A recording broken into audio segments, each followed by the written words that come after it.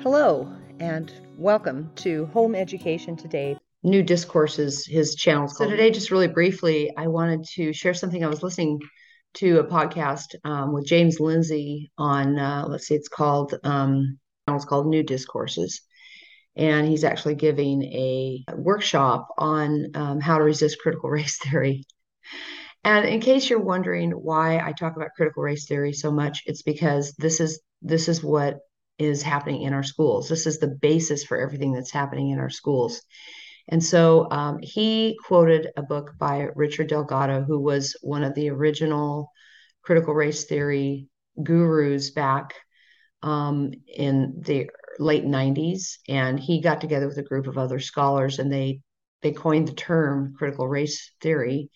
And that's it. It had already, of course, infiltrated academia everywhere since the 30s when the Frankfurt School came over, beginning at Columbia University. But at this point, they needed to have, a cute little name to give to this. And so it was one of the critical theories. And so this is in the first paragraph there, the name of his book is Critical Race Theory and Introduction. Okay. And it was written in 2001. And this is what he says. He says, unlike traditional civil rights, which embraces incrementalism and step-by-step progress, critical race theory questions the very foundations of the liberal order, including equality, legal theory, reasoning, enlightenment, rationalism, and the neutral principles of constitutional law. Now, we remember when Obama used to say things like, well, we don't know what rights the Constitution grants us. We want to discover what rights the Constitution isn't granting us. This is what he was talking about. We're going to destroy the very foundations of liberal order, including constitutional law. Well, let me break this down a little bit better for you. So what they're saying when he says, unlike traditional civil rights, which embraces incrementalism and step-by-step progress, what does that mean? If we're not making step-by-step progress, if we're not making incremental progress in our society towards fairness for everybody, ceasing to marginalize certain populations, whether they be female, whether they be a racial group, whether they be any demographic. Okay, any demographic you can think of that is sometimes marginalized, or any person who is sometimes marginalized. We are not going to wait, he's saying, like traditional civil rights movements. We're not going to go at a piece at a time. We're not going to let the people make those changes within their hearts as we educate them and as we point out, the problems in our society. Well, what's the option?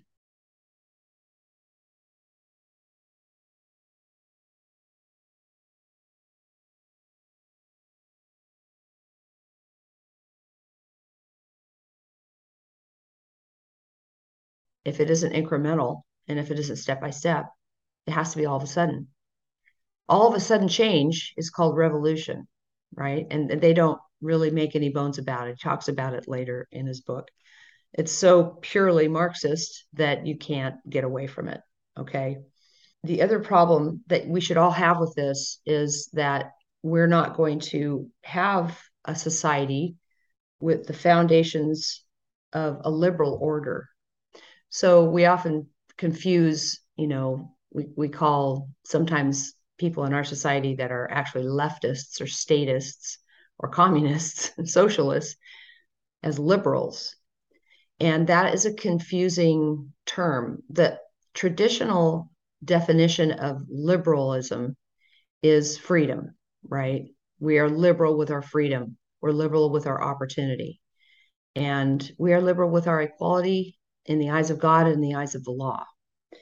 And this critical race theory, he just comes right out and say, we're going to destroy those ideas. We don't believe that that is the answer, because in all these years, all these decades, actually hundreds of years, the white man has set up society to be in power and to continue to marginalize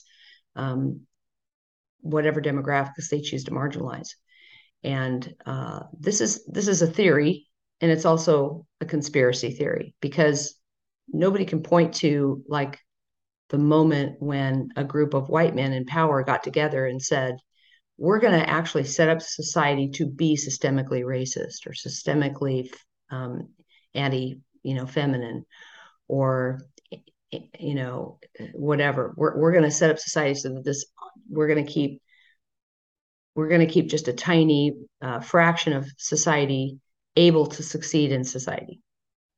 There's no beginning of this. There's no book written about it. There's no document. There's no discussion of it anywhere. So it's a complete conspiracy theory that some phantom group of white men from Europe decided to do this. It's completely unproven.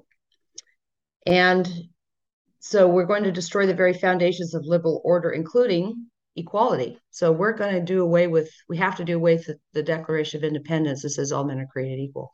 Equality is not now the goal. And equality really is the foundation of all Western society, right? It's what we have been aiming for the last 246 years of our nation's history. We have gotten closer and closer and closer to, we haven't achieved it yet, but we've incrementally and step by step made progress on that, sometimes through civil war and oftentimes through political movements and some pain. That's okay. That's what it's about. But we're going to do away with that with critical race theory. We're going to do away with equality, legal reasoning. Okay, so we're going to destroy Blackstone, all of the hundreds of years of precedent of how we form our laws and how we improve our laws. Rationalism. So now we don't even have to think things through. We don't have to have any kind of like scientific proof or any kind of reasoning that proves our point. We simply have to feel it. Okay. And then it is.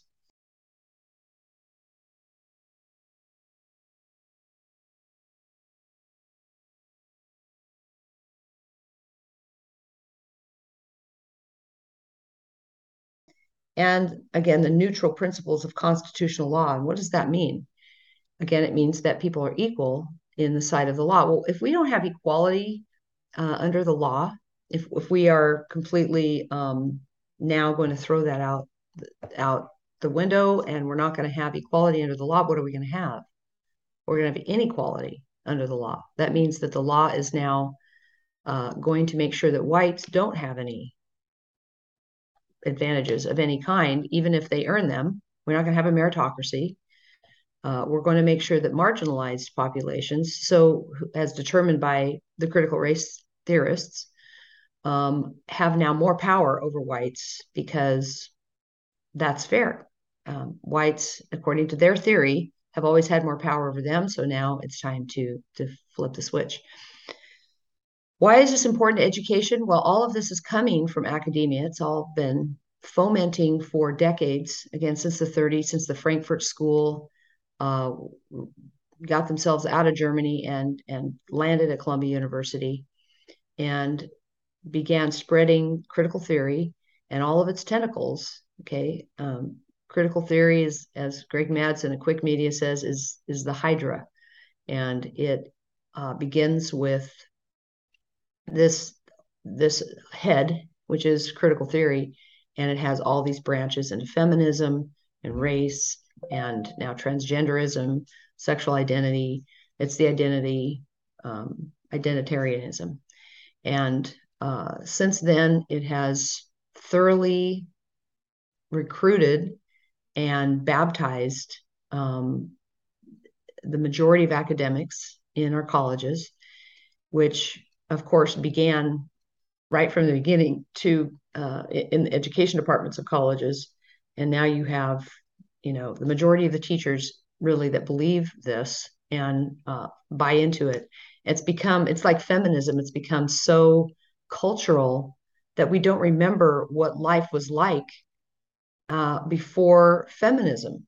and before there was the idea that all women are oppressed by men, which just is complete revisionist history. It's like saying all blacks were always oppressed by white men. It's not the case. Okay. People oppress each other. It's wrong. And in the Christian tradition, it's breaking of the first and second commandments. So it begins in the schools. And it is filtered down now into our elementary schools, all the way down to 5-year-olds. And it's sowing confusion. It's sowing all the seeds of revolution. It's super important that people wake up and they reject the school system. I can't help but say, I don't know that there's any other real option here for people who have their eyes open and their ears open and they're doing some research and they're listening. Just read Ibram Kenzie's book. Just read right from their own words. Read from original sources going way back to the 30s and what the objective has been. It is to overthrow liberal societies, to overthrow freedom. It's to overthrow choice. And for those who are, members of my church, we understand this didn't start here. This started way back before we were born on this earth, before the earth was even created, when there was this choice we all had to make of whether we were going to have choice, whether we were going to have our freedom, we were going to have our agency to choose, or whether we were going to have somebody else choosing for us what we should think, how we should feel. Please, I plead with you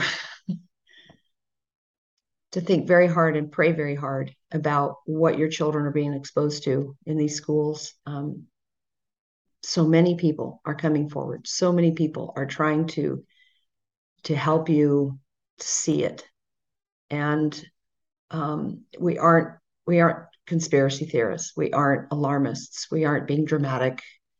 I'm not making a dime saying this. It's something I've been saying and knowing for 25 years. But I feel like we're in such dire circumstances at this point that I have to risk offending, which I don't care if I offend you, really. I don't care. What I care about is that we don't lose a generation and that we don't hand our country and our freedoms over to people who want to destroy your freedoms. Please pick up a book and read it, and have a great day. Hey, thanks so much for listening all the way to the very end. By listening to the entire podcast, you've proven yourself to be the kind of person that is forward-thinking, and you're concerned about our current culture, and you also believe that you can change the world. I believe that by having these simple discussions that we can really make a big difference in the world, really have an impact. And I hope that you'll share this information with others so that together we really can make a positive change.